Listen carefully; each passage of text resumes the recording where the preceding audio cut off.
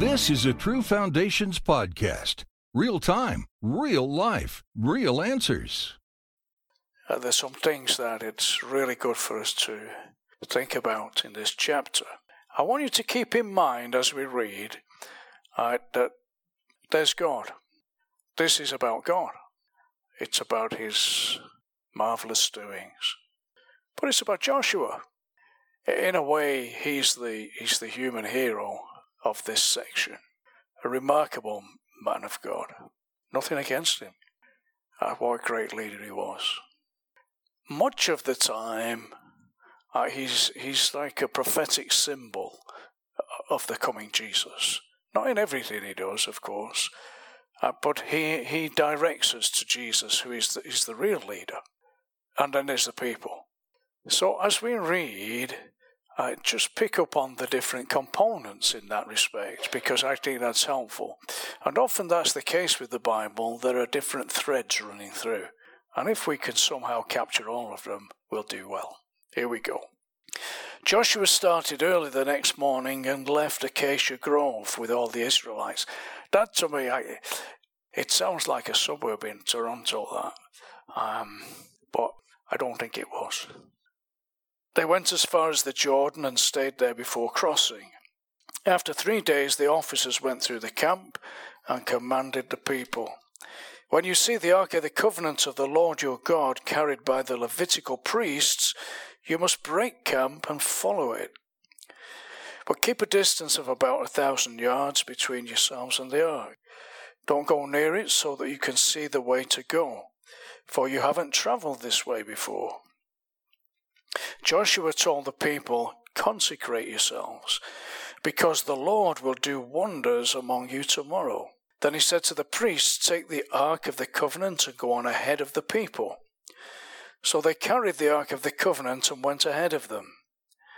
The Lord spoke to Joshua, "Today I will begin to exalt you in the sight of all Israel, so they will know that I will be with you just as I was with Moses. Command the priests carrying the Ark of the Covenant, when you reach the edge of the waters, stand in the Jordan." Then Joshua told the Israelites, "Come closer and listen to the words of the Lord your God." He said, "You will know that the living God is among you, and that he will certainly dispossess before you the Canaanites, Hittites, Hivites, Perizzites, Girgashites, Ammonites, and Jebusites, when the Ark of the Covenant of the Lord of all the earth goes ahead of you into the Jordan. Now choose 12 men from the tribes of Israel, 1 man for each tribe. When the feet of the priests who carry the Ark of the Lord of all the earth, come to rest in the Jordan's waters, its waters will be cut off. The water flowing downstream will stand up in a mass. When the people broke camp to cross the Jordan, the priests carried the Ark of the Covenant ahead of the people. Now the Jordan overflows its banks throughout the harvest season. But as soon as the priests carrying the Ark reached the Jordan, their feet touched the water at its edge, and the water flowing downstream stood still, rising up in a mass that extended as far as Adamah city next to Zarethan. The water flowing downstream into the Sea of the Arabah, the Dead Sea, was completely cut off, and the people crossed opposite Jericho. The priests carrying the Lord's covenant stood firmly on dry ground in the middle of the Jordan, while all Israel crossed on dry ground, until the entire nation had finished crossing the Jordan. There's lots of things in this that don't directly apply to us today. But there are many things that do apply, and we need to discover what some of them are. So we've got this covenant, we've got this Ark of the Covenant, and we know that in Old Testament times, the presence of God was in that. Now that's different from today, of course it is. The presence of God with his faithful people when they gather together, it is not presumed, but it is often there. The very, very presence of God. But the Ark of the Covenant, it was different from that. God wasn't, but his relationship with the people was. And so there was this box, and the very presence of God. And the presence of God was known to be extremely powerful, fearful, actually life-threatening. And they carried this box towards the Jordan. It was really God who was going before the people. Now, there were some guys carrying the ark, of course. But it's really God going before the people. But such was the sense of danger, holiness actually, which says you cannot come near. Such was that the instruction was you got to keep a long way off. It's in the original 2,000 cubits. I kind of rather they put that than 1,000 yards. It's somehow, to me, it's more authentic, and then you can say, well, it's about that. But they had to keep well back, so all the people could see, but also to recognize that God was in the presence of his people, and he was about to do something extremely significant. We recognize that something radical has changed for us. The nearness of God, the ability to enter into close presence with him, that's different.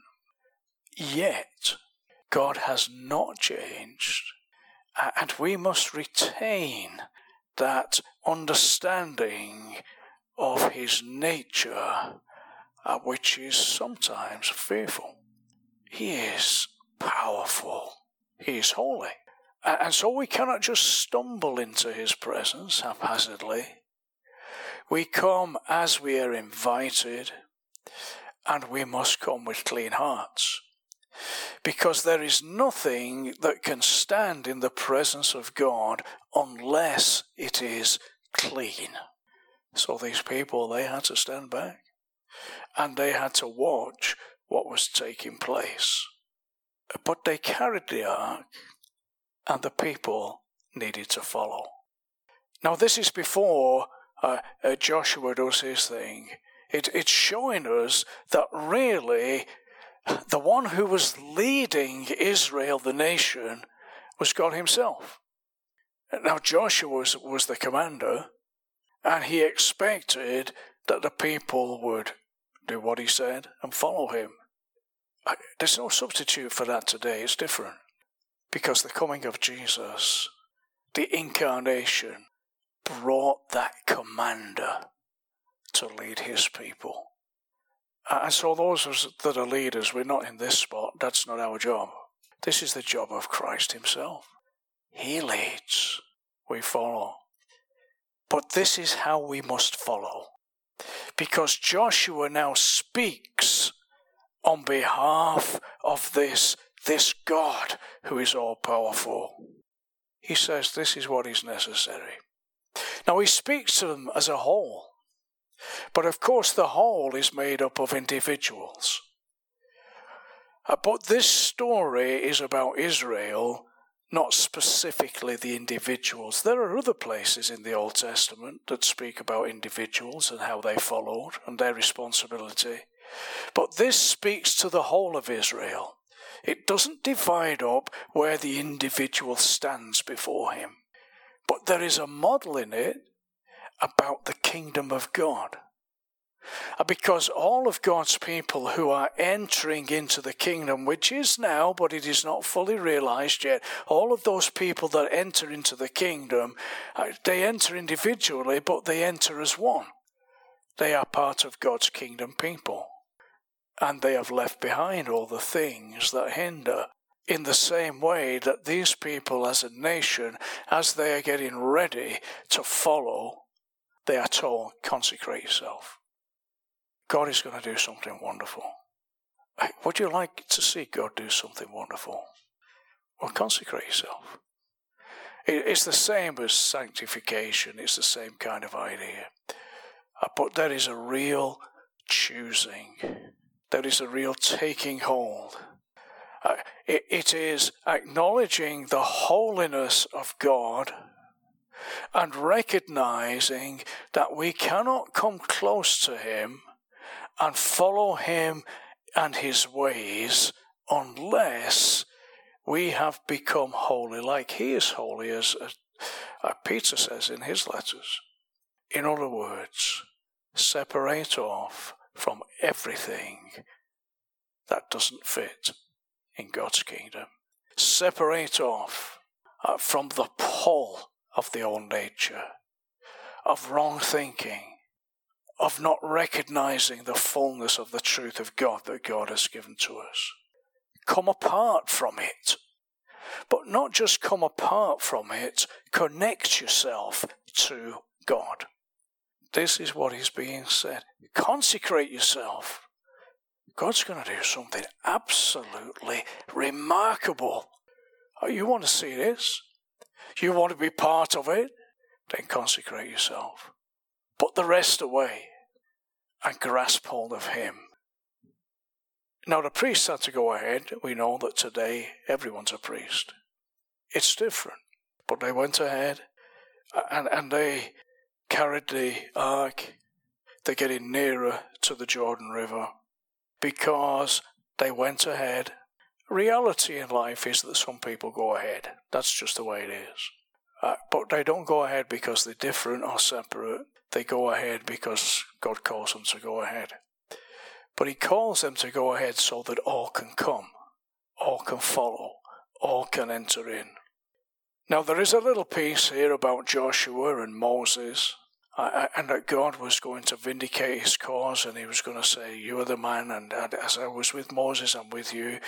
That's Joshua's personal thing that's going in. But Joshua says something significant again. So there's this call to consecrate themselves. I don't think that just happens in the snap of your fingers. It's a serious attempt. It's a real effort. It is giving everything that you are so that you can then follow. But after the consecration, he says, come closer.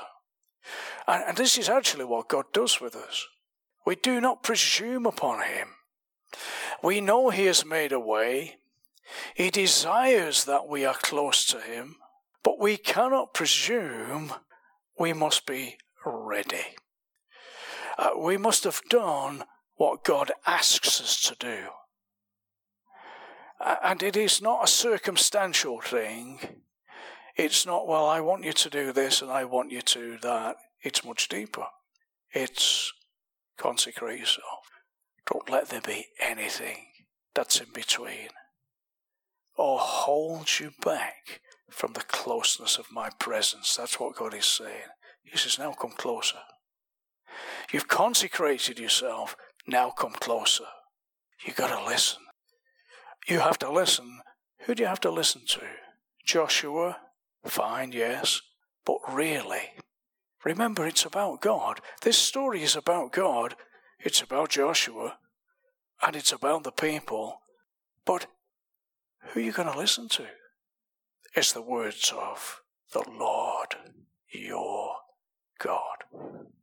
And if we are to be a people who enter fully into the kingdom of God as we move along, that we are taking hold of this freedom that Christ offers us, if we are to be that kind of people, having consecrated ourselves, then we take hold of the invitation. Come closer, but listen to the words of the Lord your God. Nobody else.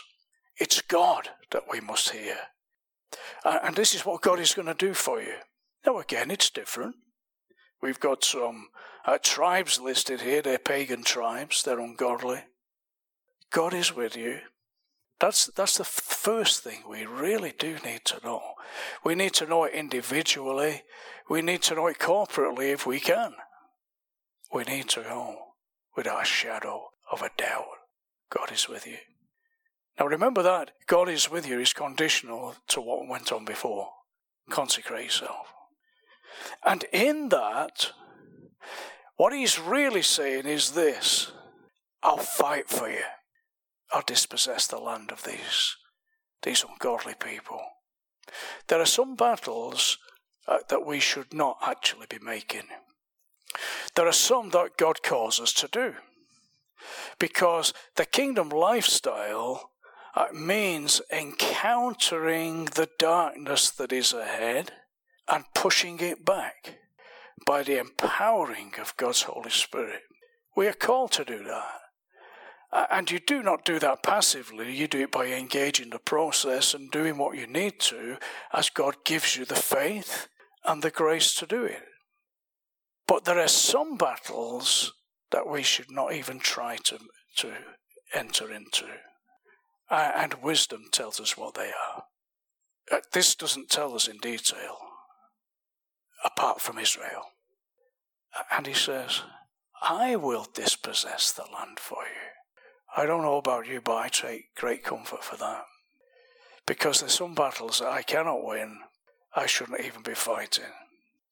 But if I have consecrated myself, and if I have drawn closer so that I can listen to his voice, then he will dispossess that land for me. That's what God's saying here. So he tells them what's going to happen. And when the feet of the priests who carried the ark of the Lord of the whole earth, just in case they'd forgotten, its waters will be cut off. There was a major obstacle in front of them before they could enter into the land. And before they could go and conquer Jericho. There's a major obstacle. They couldn't do anything about it. At this point, the Jordan is in full flow. There's nothing you can do. They'd have been swept away. They didn't have all the facilities of building some kind of bridge over it, and that would have taken too long anyway. There's only way that this can be accomplished is by God's intervention and miracle. It's the only way. And sometimes in life, as we are seeking to move forward in the things of God and to take hold of that he puts before us, there are some things in that journey that we cannot do at all. It is better to recognize it than get swept away. It has to be God's doing. You know, sometimes we do things in life and perhaps we accomplish something. It was a difficult task and we did it well, and you gain a great sense of satisfaction. There is a very different kind of satisfaction that happens when you have drawn close to God and he says, just watch me. This is what's happening here. It is wonderful. And when you see God do something like that, and he opens the way, and he fights for you, there's just something about it that is like nothing else. There's a satisfaction that comes not from self-attainment or ability. There's a satisfaction that comes from being in the right place with God, and he smiles upon you, and he says, just let me go and do the work for you. And he does it. It doesn't mean that even in this they are to be passive. As they move forward, there's just a few of these guys, and they have to go and stand in the water. Now, would you be the kind of person that'd like to be up front there? And God said, I want you to go and stand in the water. But no, I don't want you to do it because, well, I'll get swept away. I'd rather somebody else did it. You know, I'll take the benefit. I'll move forward on the back of somebody else. But the issue of this is that in the way the priesthood worked, they represented the whole of God's people. Also, some of them had to go and they had to stand in the water. And they did stand in the water. I have no idea how they felt about it. If they were men of God that were close to him, that had witnessed some of his works anyway, and they desired to be there, I think that would have been exciting. And I think that faith would be rising up in their hearts. Because they would know that I can't do this, but I will, because God has told me. And so they went. They weren't passive. They did what God had said. And when they did that, something remarkable happened. There's the Jordan, it's in full flow. It's burst its banks. It's more than they could ever do. But as they stood in the water, God came and he said, just watch me. And the flow was stopped. It was like another Red Sea. It was up in a great heap. And then what happened? They all went across. Now, there's a little detail in here. They went over on dry ground. See, this is how complete God is when he does something. You would expect, okay, fine, this is great. Maybe a natural thing had happened and this happened. Yeah, well, okay, fine. God did it. But when God does it, he does it well and it's complete. Have you ever, well, of course you have. You've been for a walk. It's been heaving down with rain. And you're in some conservation place somewhere. And you're on the path and it's full of mud. Because it takes time for that water to go and the sun to come on it and dry it out. But they went through on dry ground. This is how God works for us. He didn't say to them, take a mop and bucket with you and just wipe it up. He said, watch me. And he did it. And it was complete. And there's the priests. They're carrying the ark of the Lord's covenant, and they stood firmly on dry ground in the middle of the Jordan. And the whole nation filed by until they reached the other side, absolutely bone dry. But can you see that it's God's presence there that made the difference? The Ark of the Covenant and all that represented, that dangerous power, the holiness of God, there he is, making himself known, not just in this box overlaid with gold, made himself known in what he did. And that's important for us to grasp. Because we can say we're knowing God, but you know him, or if you like, the proof of knowing him is when you see him at work and you observe God did that. There's the real evidence of it. God did it. And like with Jericho, which we'll come to before long, there's something very special about watching God at work. You do your part, you make yourself ready, you consecrate yourself. You're not just sitting back passively. You're engaged. If you need to get your feet wet, you get your feet wet. If you need to go on ahead, you go on ahead.